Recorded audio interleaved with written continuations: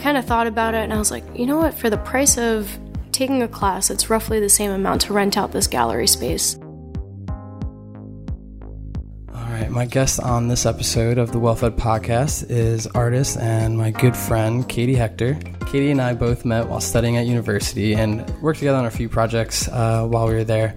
Since then, Katie has gone on to opening up her own gallery that she is co-directing now. She is also exhibiting her work at a number of exhibitions, not only here in New York and the New Jersey area, but also internationally, and continues to organize, curate, and even perform in shows today. So, Katie, thank you for chatting with me. Yeah, thank you for coming by. So we're in your studio today, and it's great to see all the work all the work in progress and all the pieces that you have hanging here.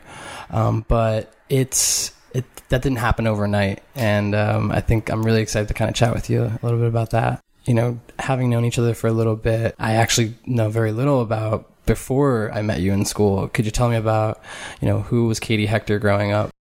I've always been the kid on the playground or in school that was like drawing incessantly in my notebook. But I think really 16 was the age in which I had a couple good mentors in high school during art class that took me in and opened me up to a community of artists outside of school. So it was this community of Trenton-based artists that had their own initiative, had their own mission, their own studio practices. And so as a 16-year-old to have all these, professional artists kind of show me the ropes in a little way. Under their wing. Totally, yeah. They really involved me on a lot of different levels and made sure that I was present and felt included in everything, in shows, in organizing different events.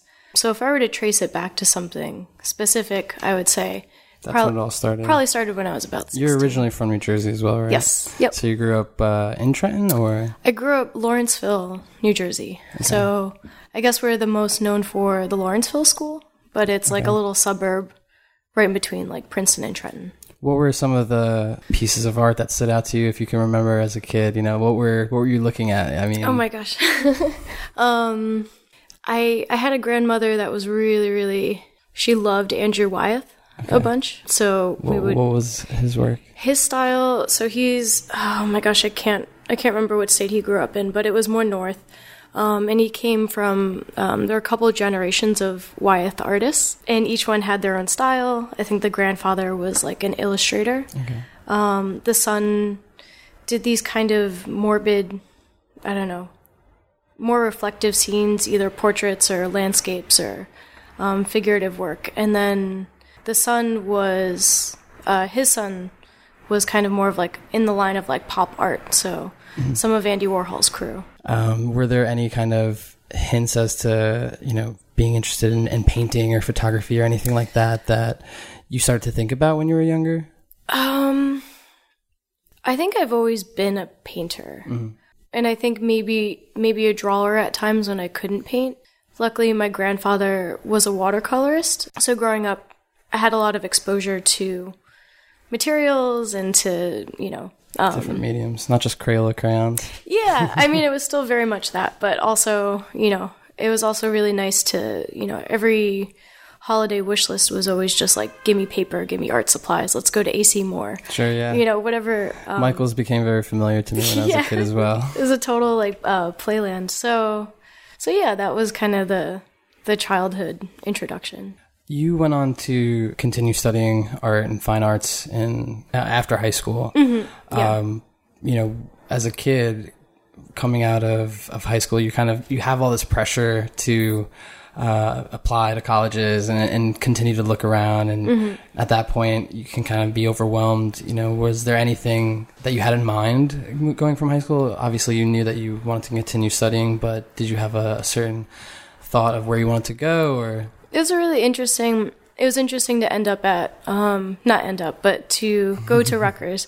All throughout high school, I was very much a portrait painter and, was doing representational work, figurative work. And so I didn't know whether I wanted to go to an academy and really kind of shore up those skills that I had already been developing, or Rutgers was such a beautiful, interesting place because they taught you fundamentals, but it was definitely more of a conceptual school, which on a lot of levels, I didn't have any knowledge of what that was like going into it. Yeah, I agree, because it's very much about the thinking and the process, and not so much the actual I don't want to say not so much about the execution, but what that comes out to be, and the medium that it's used is really open-ended, whereas the idea is really the kind of product. Yeah, I would say there's a priority ranking. Mm-hmm. So the concept is definitely the priority, and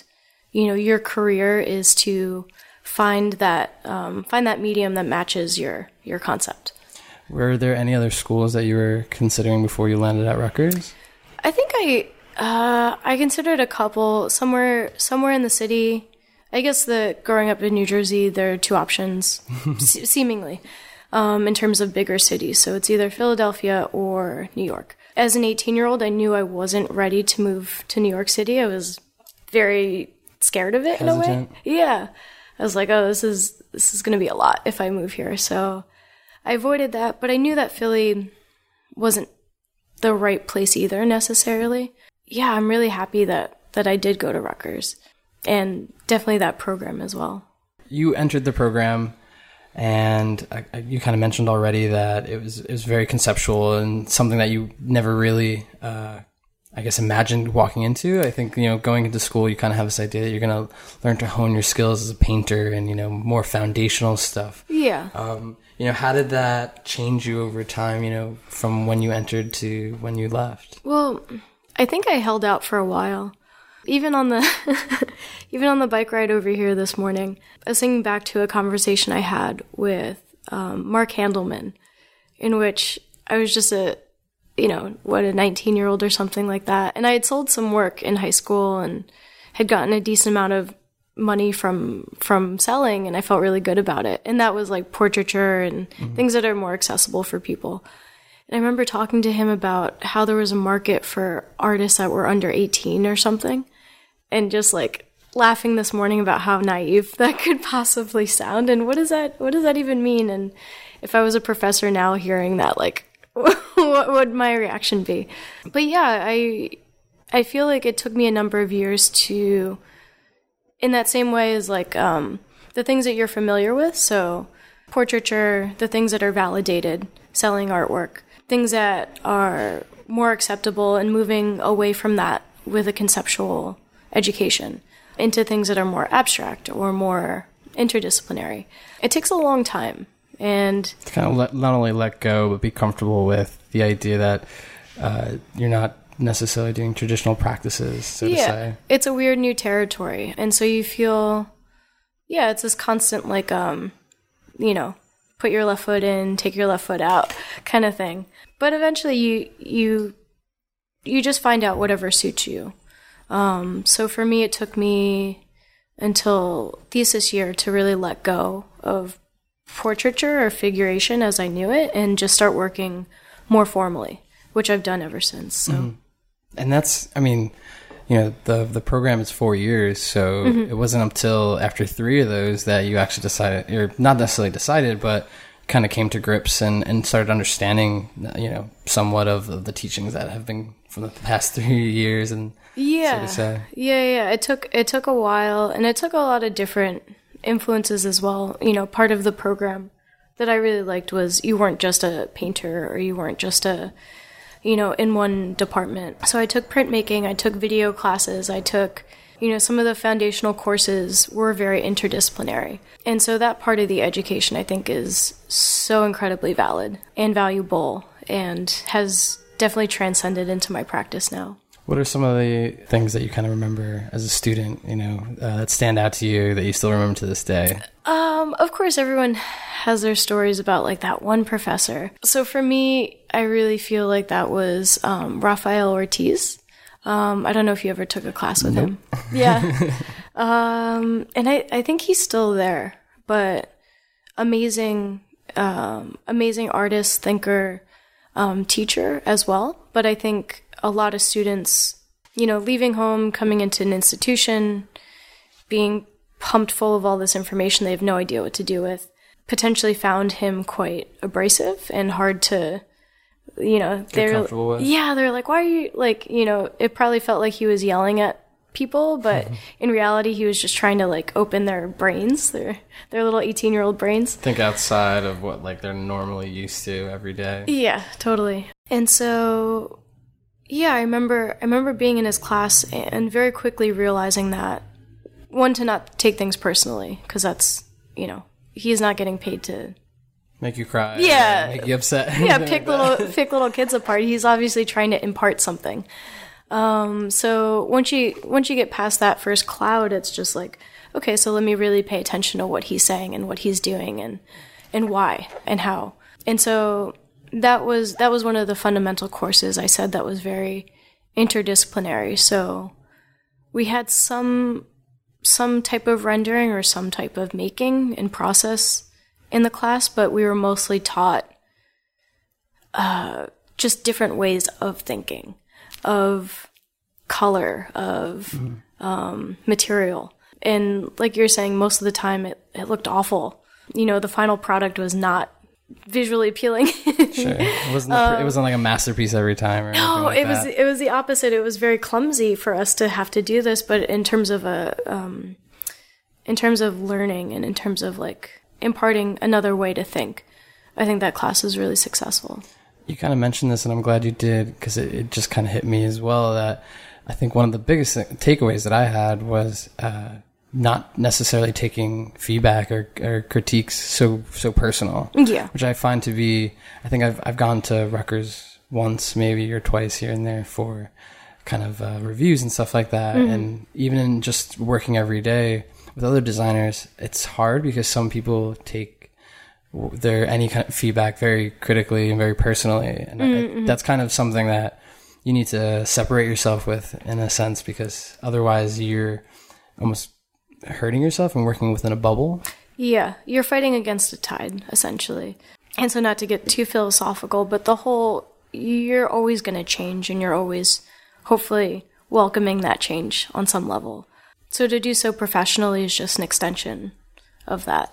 I think I was particularly prone to not be offended and to be able to kind of hear things for what they were, as opposed to putting up walls immediately. Yeah. I would defending yourself so quickly. It's almost like an instinct that you have to. If anything, I definitely lack that instinct, and so whenever somebody says something, I immediately feel pretty empathetic and say like, oh, why does this person feel this way? Sure. And so I really try and like jump into their skin and see what they're seeing and kind of have that as the takeaway from it. I think that's also naturally you as well. You're very kind and as you said, empathetic, and extremely. when we met in school, I kind of got that from you. So beyond the feedback and critiques of work and stuff like that, I kind of wanted to get your take on this, and this is something I've heard a lot in just conversation, listening to other kind of creative lectures and things like that, where the idea that creativity is something that you're born with versus something that you learn. And I'm kind of torn because I think there's a little bit of truth to both. Yeah, of course. But I'm curious as to where you kind of some of your ideas about it. Well, it's that whole, in terms of psychology, nature versus nurture basis. And so it will always be a cross-section of both. I, in terms of my personal experience, being an artist and being a creative, there is something that you're born with and it's not like a beautiful gift. It's not like something that's like romantic, or it's an ability to just observe and to like translate in a different way. I think of it as like a curiosity almost. Absolutely. Total curiosity. Like I said, it's not a good thing because I don't feel like most of the world is set up to, or at least in terms of the United States, is set up to really embrace that. And a lot of what being a creative is to go against a grain or to go against something that's normal. Mm-hmm. I remember in elementary school, I would just get in trouble. Like I was never a bad kid, but like I would always just get in trouble in school for doing different things. And it would be for like asking too many questions or like redirecting a field trip to something that I wanted to look at. Or it's not an overt testing the boundaries, but you're impulsively doing that or instinctually doing that. So I think there is a level of some people do that more naturally than others. thinking back to even when you're so small as a kid, the ones that are asking the most questions sometimes are immediately shut down. Yeah, it's like a... So it's kind of, it's nice hearing that. Yeah, and I think it's just, it's more of a statement about the culture, the society that we're in, because different ones react differently. But yeah, just this innate desire to, oh, what is it? That's the highest tree. Let me climb to the top of it. Like for no other reason, just to see what it's like up there. Yeah. To bring it back to school, we eventually met during our senior year, working together on our senior thesis and creating this such gallery. Good times. Yeah, I think for me that was when I realized I wanted to continue being a designer, so to say, or going down that path, and because of the experience that we had, creating the event and curating the exhibition for all the student work and things like that. What was your plan? What did you have in mind after school for you? You even won an award during our graduation. Oh yeah, there was a Scott Calagione Award prize. Cagnanello, I can't remember. It's on my bio somewhere. It was a big one too. That's like the best prize coming out of Mason Grossing. I didn't even realize, like, before we started the microphone discussion, just talking about like that I was really a bookworm throughout school and like very nose to the grindstone, and I was like, I'm here to learn. I double majored, so I did the BFA, but I also majored in art history as well. And I was just like super into like knowledge, but part of that was also being on the student government, so that was me representing the visual arts department, but there was also dance department, theater department, music department. So we'd all meet in this little room, I think every week throughout the semesters, but that also made me more visible for the deans as well. And I got to form a relationship with them. And their office was in the Mason Gross building, the Civic Square. So yeah, it was these years, like I think I started student government. Like we had our orientation, we were brought into Rutgers.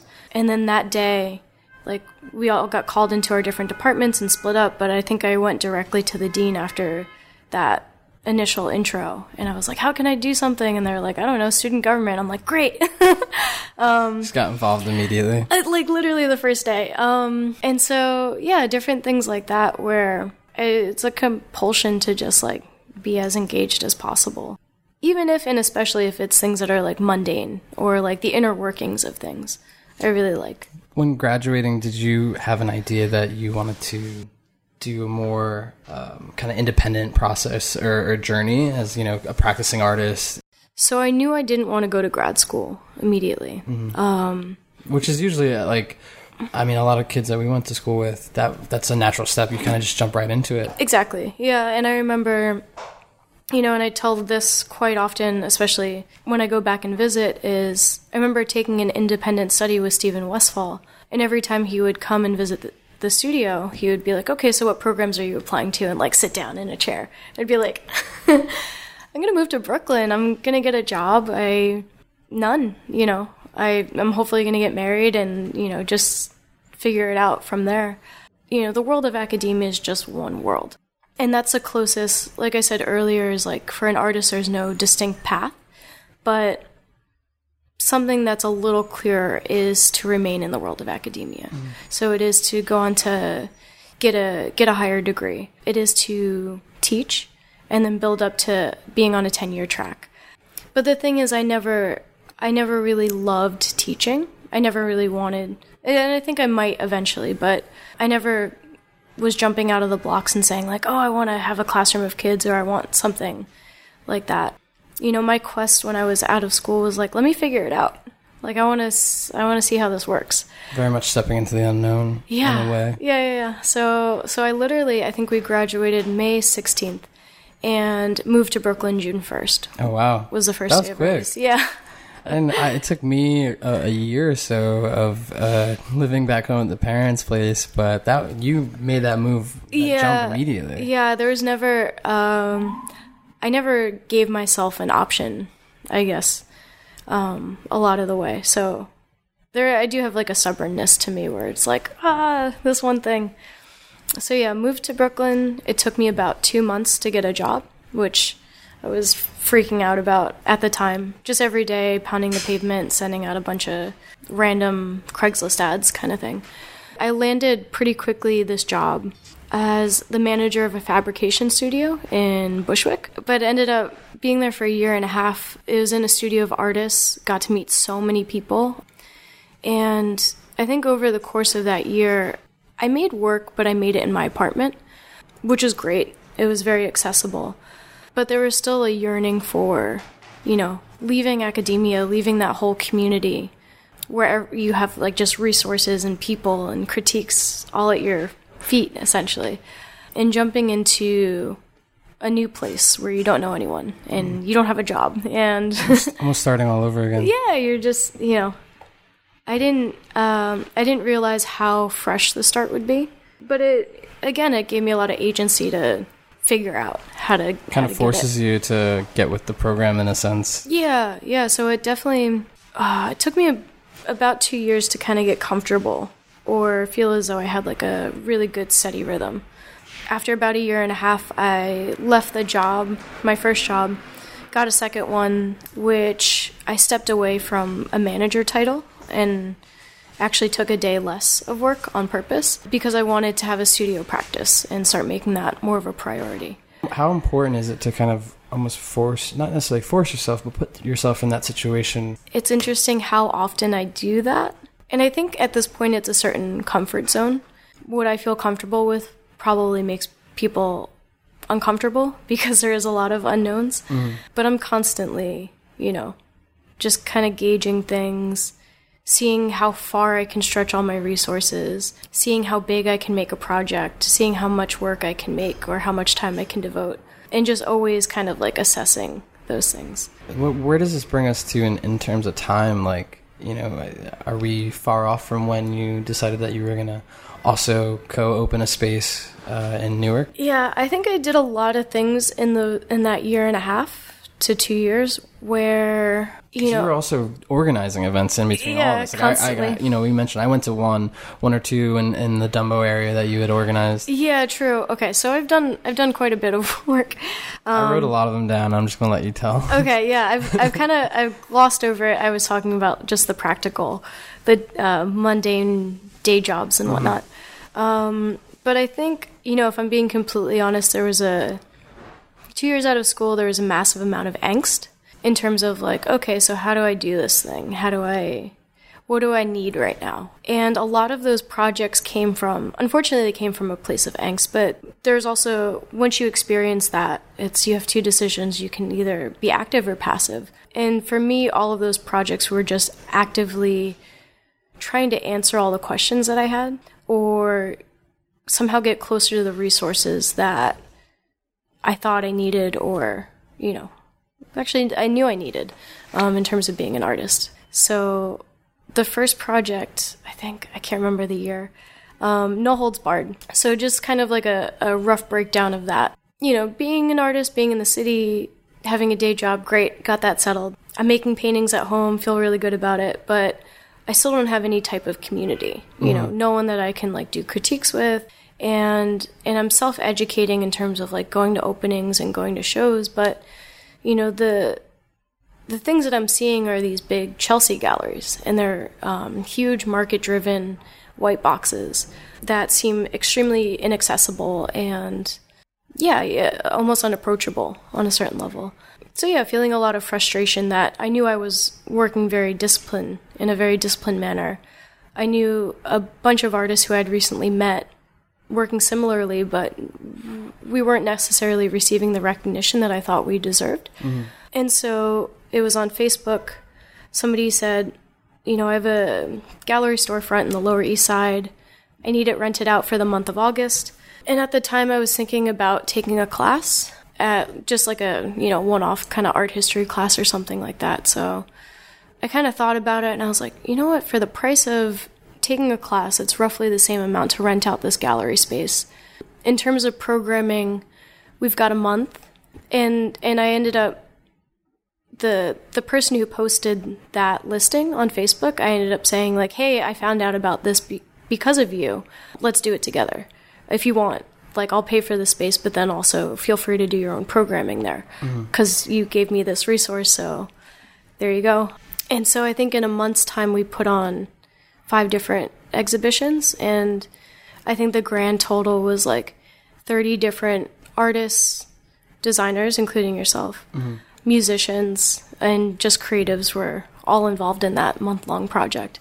Yeah, that's a lot in a month's worth. And also, at the very beginning of that, you were already kind of thinking of taking a class to kind of benefit yourself, right? You know, totally. Learning, and that always seems like an investment, you know, to yourself. And it's a good thing to do. But instead, you said, "Nah, I'm going to take this money and put it into this gallery." Well, for me, see what comes out of it. For me, it was a course. It was still an education. It's a crash course.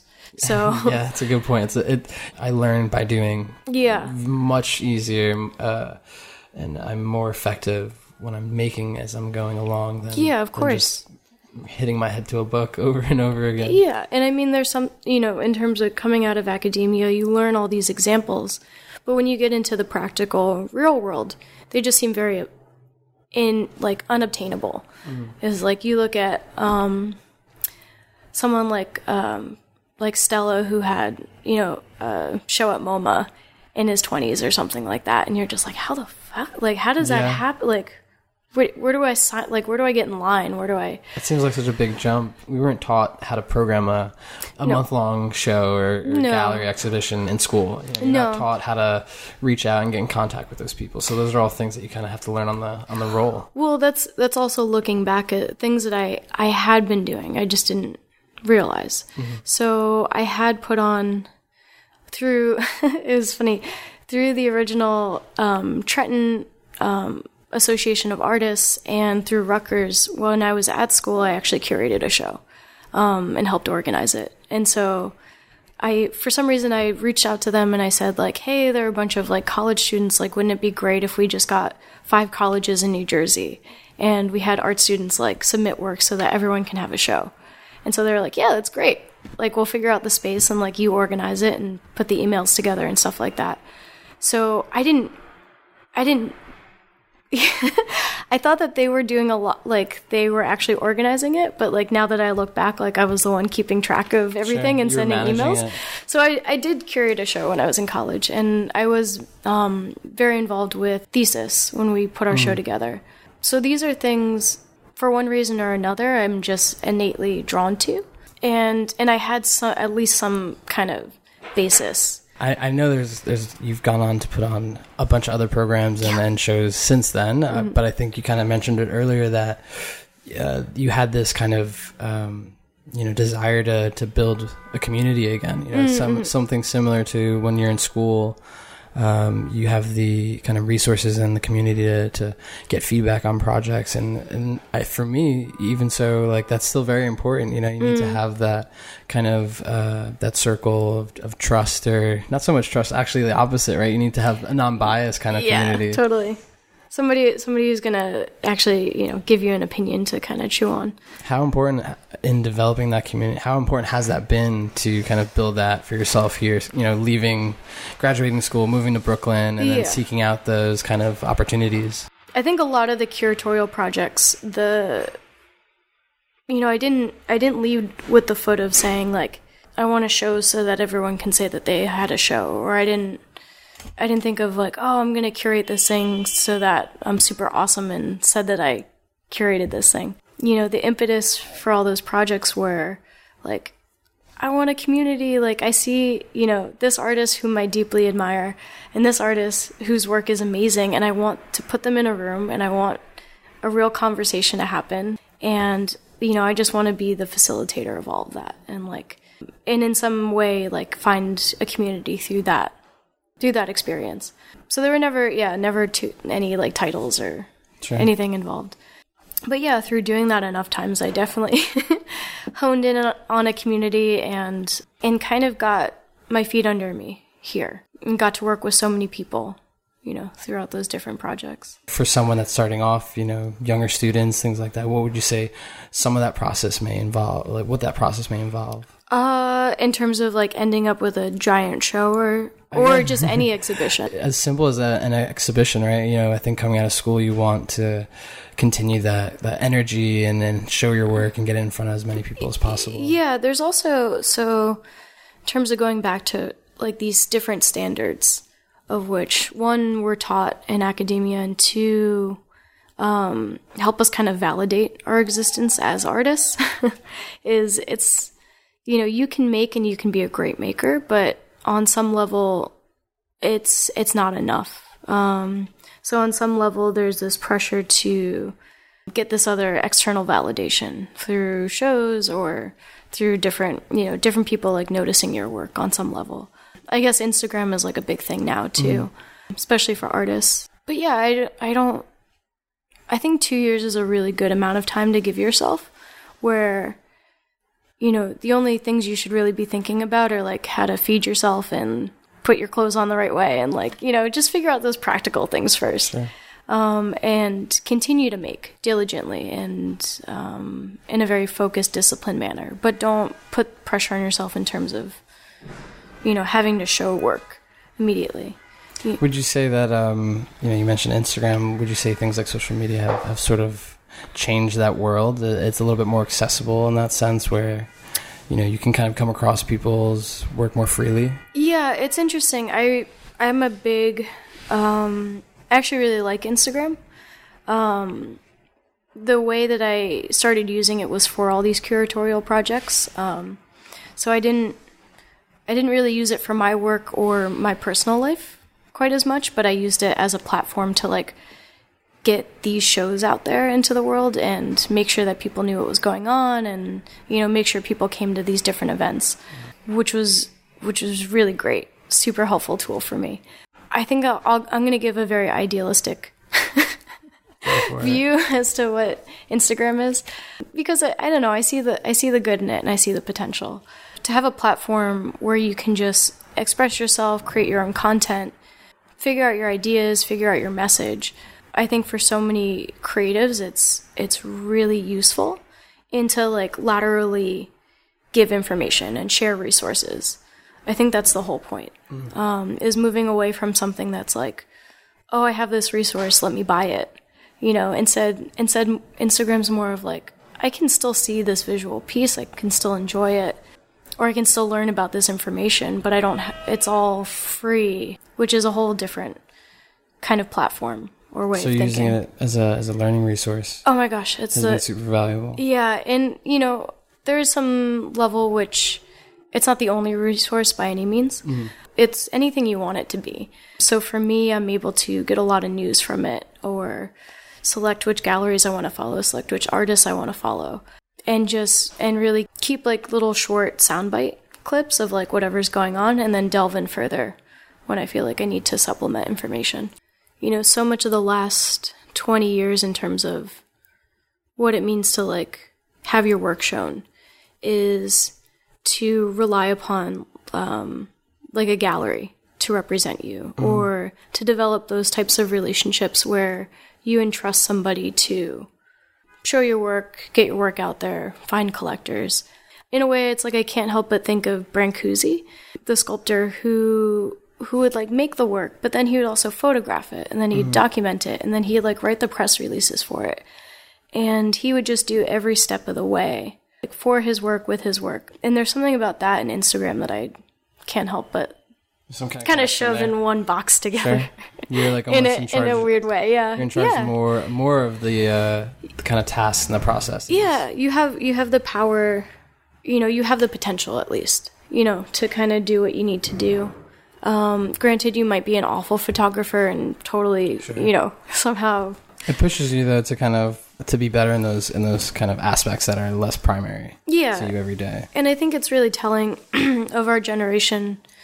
This kind of entrepreneurial spirit that lives on is, it could be good, it could be bad, but like everyone is responsible for what they're putting out there and their content, and how to kind of navigate that virtual space. I want to get into some of the work that you've recently done. You participated in art in Odd Places. Oh, yeah. And I think that's something I've seen you do since pretty much graduating. I know you've been involved with that. What is that kind of whole? It's almost like a festival in a sense? Yeah. Art in Odd Places. We just wrapped it up in October. Phew. It's a beautiful, beautiful festival. This year was the 14th year it's been going on. The originator and the director, Ed Woodham, conceived of the idea as this performance festival that would happen all along the stretch of 14th Street. And so there would be performances intermittently, kind of guerrilla style. So there are no permits involved, and you're just navigating with the sidewalk population of New York City. Mm-hmm. But yeah, if you're a pedestrian walking and you're doing your grocery shopping or something like that, or you're a tourist that's kind of wandering around Union Square, you would kind of stumble upon these like really bizarre performances up and down the street. And so it kind of started there, and like I said, this was the 14th year. Each year there's a different curator that's invited. So this year the curator was Katya Grochowski. She is an interdisciplinary artist, so some of her work is performance, but also drawing, sculpture, kind of different elements to it. We decided to do an open call this year, which was the first year. Usually it's curators will invite different artists, so to do an open call is like a whole other monster. Yeah. Yeah. So we did that. This was the first year we had a gallery component to the show as well. Usually it's just a 4-day performance festival, and if you see it, if you don't, then missed out. Oops. And then I think we had a delimitation this year in the sense that it was only female or non-binary identifying artists were to be involved. So, and there were males involved in the project, but if it was a collaborative effort, kind of spearheaded by one of the other artists. So, what were some of the topics that you saw in some of the pieces that performed this year? Yeah, the curatorial theme this year was body, and so a lot of it was just, I guess a lot of it was like identity, body, but we really tried through that open call to just get a really diverse understanding of what that meant. So sometimes it was really physical, so it was a performer just using their body within space and how people would interact with their presence, both on the sidewalk and in the gallery. There was another project that was really awesome that was a grant. So somebody who was like walking all up and down 14th Street, asking people to get involved with this grant. So there would be a number of different categories that people would make themselves, and then people would vote, and with their vote they would donate money as well. And so eventually, I think it amassed, I can't remember how much the final total was, but over the course of 4 weeks, amassed a certain amount of money, and whichever grant won, that's what the money would go to. Oh, cool. So that's also like a body in a sense. Astrological bodies, all different kinds. Ways of thinking of it. Yeah, we tried to, and also, age was a factor as well. We tried to include the whole spectrum. You end up with this wide kind of array of different interpretations. Yeah. And it makes you think, because I didn't even, when you mentioned that, I was like, where is this going back to body? Yeah, totally. But, that definition could be very broad. Yeah. And so we tried to really highlight the ones that, of course you're going to think of the body. We saw a lot of breasts and a lot of vaginas and applications, sure. Constantly. And that's also been a very immediate topic in kind of culture today, body and awareness and things like that. So I think you can easily kind of go to that space. Taking a step away from that, right, it was sort of some of the point. Well, we were able to really pull a wide breadth.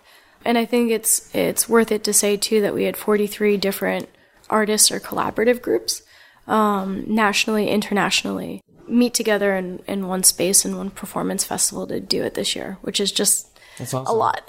A lot of people. You also participated in Art in Odd Places, but you also have a series that hangs in your studio here that I've come to enjoy watching you kind of come up with this. It's called the FOMO series, which is fear of missing out. Mm-hmm. How did you come to, where did the idea come from to do a series around that? Yeah. Or a body of work, really. It's not so much as a series. You kind of have continued to push what it can be. This series, or the work that's around us right now, just to describe it a little bit, it's fairly abstract and it's very contingent upon color and scale. very formal things. But there's this reoccurring motif of kind of these two ovals, very centrally positioned. And for me, this is a shape that I stumbled upon during undergrad for thesis. Let me think. It included three different panels, but one of them was this like mask-like shape, this face with these eyes, and it was somehow conflating like ancient masks, either in like pre-Columbian art history or Egyptian art history, Greek art history. The idea of how different rulers would represent themselves and have control over how their image was proliferated culturally. Our day-to-day experience with something like social media, like Facebook, and how we are very much in control of, like we kind of mentioned before a little bit, is we're in control of what images we put out, how we edit things, basically our virtual persona in a way. And so that's when I started thinking about kind of those ideas. But since then I did that one piece in undergrad, left it for about 3 years, came back to it a little bit, left it again. And so this is kind of the third time I'm coming back to it. But I think I'm particularly and noticeably emphatic about it. Sure, yeah. I mean, that's kind of interesting that you went back to work that you had done years ago. You know? Yeah. I mean, I don't want to say years ago, like it's so long ago. I know. I mean, Yeah. It hasn't been long, It's but funny to think revisiting that. city time is particularly long too, because you'll meet somebody and you'll be like, you know, I've met so many people and you get so close, and then you're at an opening and they're like, how long did you guys know each other? And you look at each other and you're like, known you for like 6 months, but like we hang out every day. Yeah. So it's the same thing. Technically this is kind of, it's been at the forefront. It's also been on the back burner for maybe like 5 years. Now it's presenting itself very strongly. And so I'm kind of just following that thread and just being as obsessed as I need to be with this particular shape. I would call it a shape. I want to kind of switch over. We could go on forever and talk about all the work that you've done in since we've met, and there's a lot that we haven't covered here. Yeah. But I also kind of want to touch on a little bit of what are you doing outside of your studio when you're not putting in the hours, working on your projects and your different kind of initiatives. Like where does Katie find time to relax and actually decompress a little bit? I'm a really bad example of that. Mostly because I'm like horribly obsessed with this. Mm-hmm. So for me, it's like I get so, I really wish I had a hobby, but, but this is it for me. So I get, it's like the endless carrot that's like in front. It's just, there's always something to be working towards, and I'm horribly goal oriented. So, and it's exhilarating. Like any time anything ever gets too comfortable, I always am bound to switch things up a little bit and to not make things harder, but see how far I can push things. I have gotten into reading more, which is really nice. Sure. I recently switched up my work schedule, so I'm working more freelance now. I would say my day-to-day is to be in the studio like 3 days a week, but also supplement those other days with writing proposals, either curatorially or for different residencies. So hopefully in 2019 there will be a decent amount of travel, and I'll be able to kind of explore dialogues that are outside of New York City and just grow in that way through those experiences. You also just you moved from Brooklyn back into Manhattan. Yeah. With your husband now, Ben. Yeah. One of my favorite guys. How's that been? I think I've worked in Brooklyn, and there's a bunch of beautiful little bars and restaurants. Do you find that you're also kind of stumbling around into these wonderful little corners in the city as well? Oh yeah. So I moved from Prospect Lefferts Gardens in Brooklyn to the East Village in Manhattan. It was a little bit of a shift. I realized I have a very hard time moving because I was moving apartments, but I was also moving my studio space. So June 1st. So it was a little bit You're doing disorienting. that at the same time. Yeah. Wow. So we have like 2 sets of movers, 2 sets of boxes. I was totally Yikes. moving. I had resources, which is great, but I was also physically, kind of running around and stuff. But yeah, I'd say since then I've gotten into like a really nice pace of life. East Village is cool. It is luckily still a neighborhood, although it's, It's the village. It's still nice and cozy somewhat. Oh, yeah. Yeah, I wouldn't say the East Village is cozy. It's a little, it's still got an edge to it. It's a little scary. I guess it feels warmer than the rest of the city because it is more of that neighborhood kind of vibe. It's definitely a vibe. Yeah. Which is great. And so in a neighborhood, as opposed to different parts of Manhattan have gotten totally, gone totally commercial. Yeah. And they're long gone. Plus real estate is like incredibly untouchable in different places. So that's still one pocket where it's somewhat reasonable. You can actually potentially attain a place and rent, and yeah. It's not like you're not like selling your soul and your children's souls. Yeah. It's still, you can still swing it. Sure. But yeah, I don't think there's, having lived in both places now, they both have different amazing, beautiful aspects to them.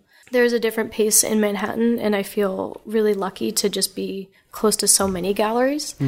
That was kind of the thought of moving there, and I've definitely seized that opportunity. Do you have any favorites in the village? Because I know I don't know of any names necessarily that pop up. I know where to walk. I know which streets to walk to stumble into a few, but do you have any kind of that stand out to you that you just find yourself going back to? Yeah, and in terms of the East Village gallery scene? Yeah, in the neighborhood.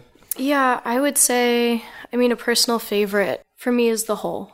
I really like The Hole. I don't know if that technically fits in. It might be Soho or something like that. Sure.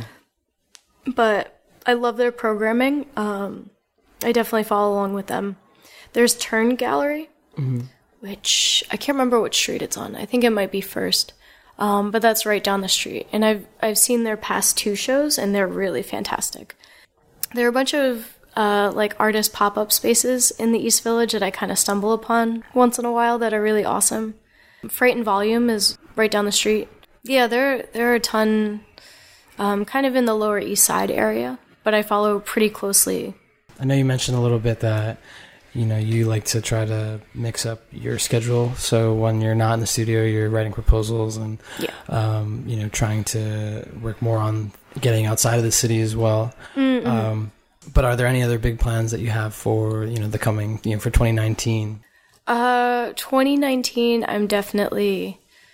Be careful, because if you say it on audio, you're gonna have to hold yourself to it. Oh, I hope so. I don't think you'll have a problem with that, though.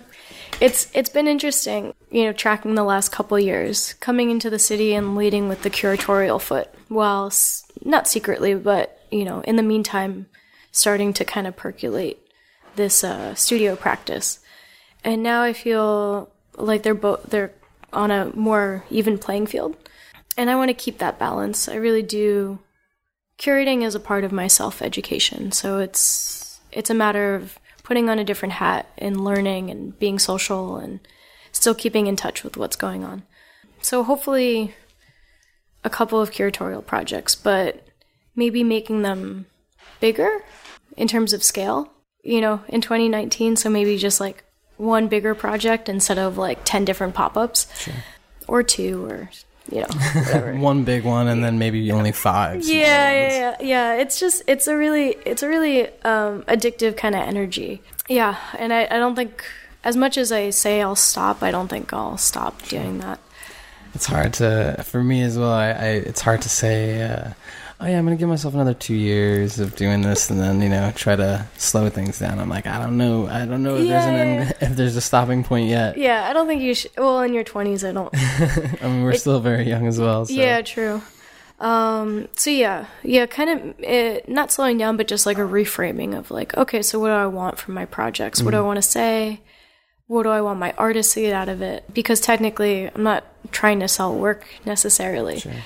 Which is a little counterintuitive. But I am trying to give any artist that I work with as much of a platform as possible.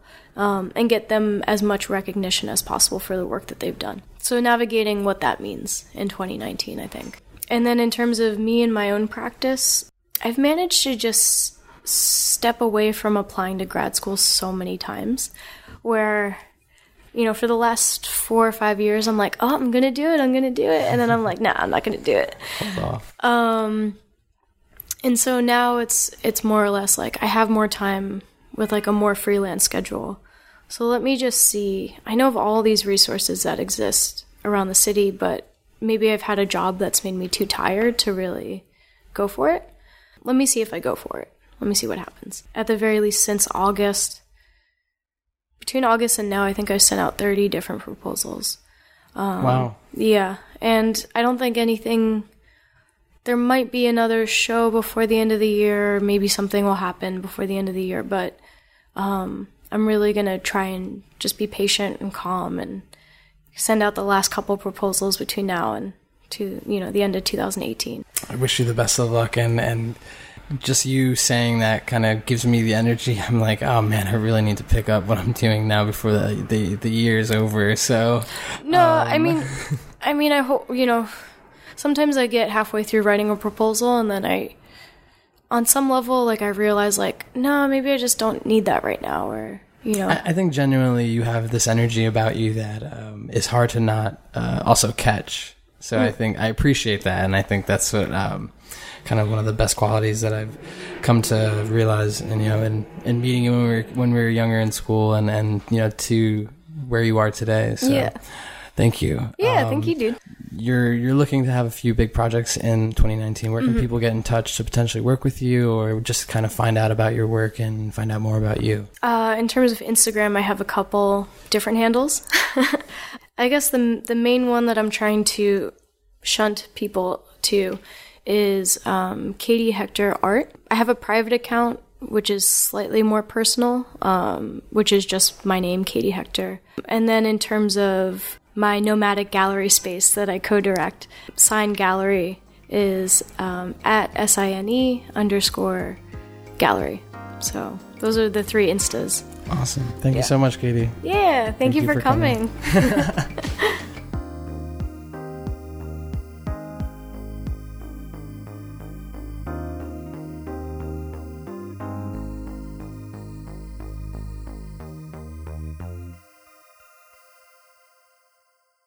Thank you for listening to this episode of Well Fed. This podcast is produced by me, John Sorrentino, out in Jersey City, New Jersey, and made possible by all the amazing people that agree to be my guests on this thing. Music is also provided by my friend Kevin Bendis out in Greenpoint, Brooklyn. If you have any suggestions or ideas for people that you'd like to hear from, go ahead and DM them to me on Instagram at wellfed.us. If you like listening, please subscribe wherever you get your podcasts, or you can also go to the website wellfed.us for more episodes. Again, thank you so much for listening. Bye!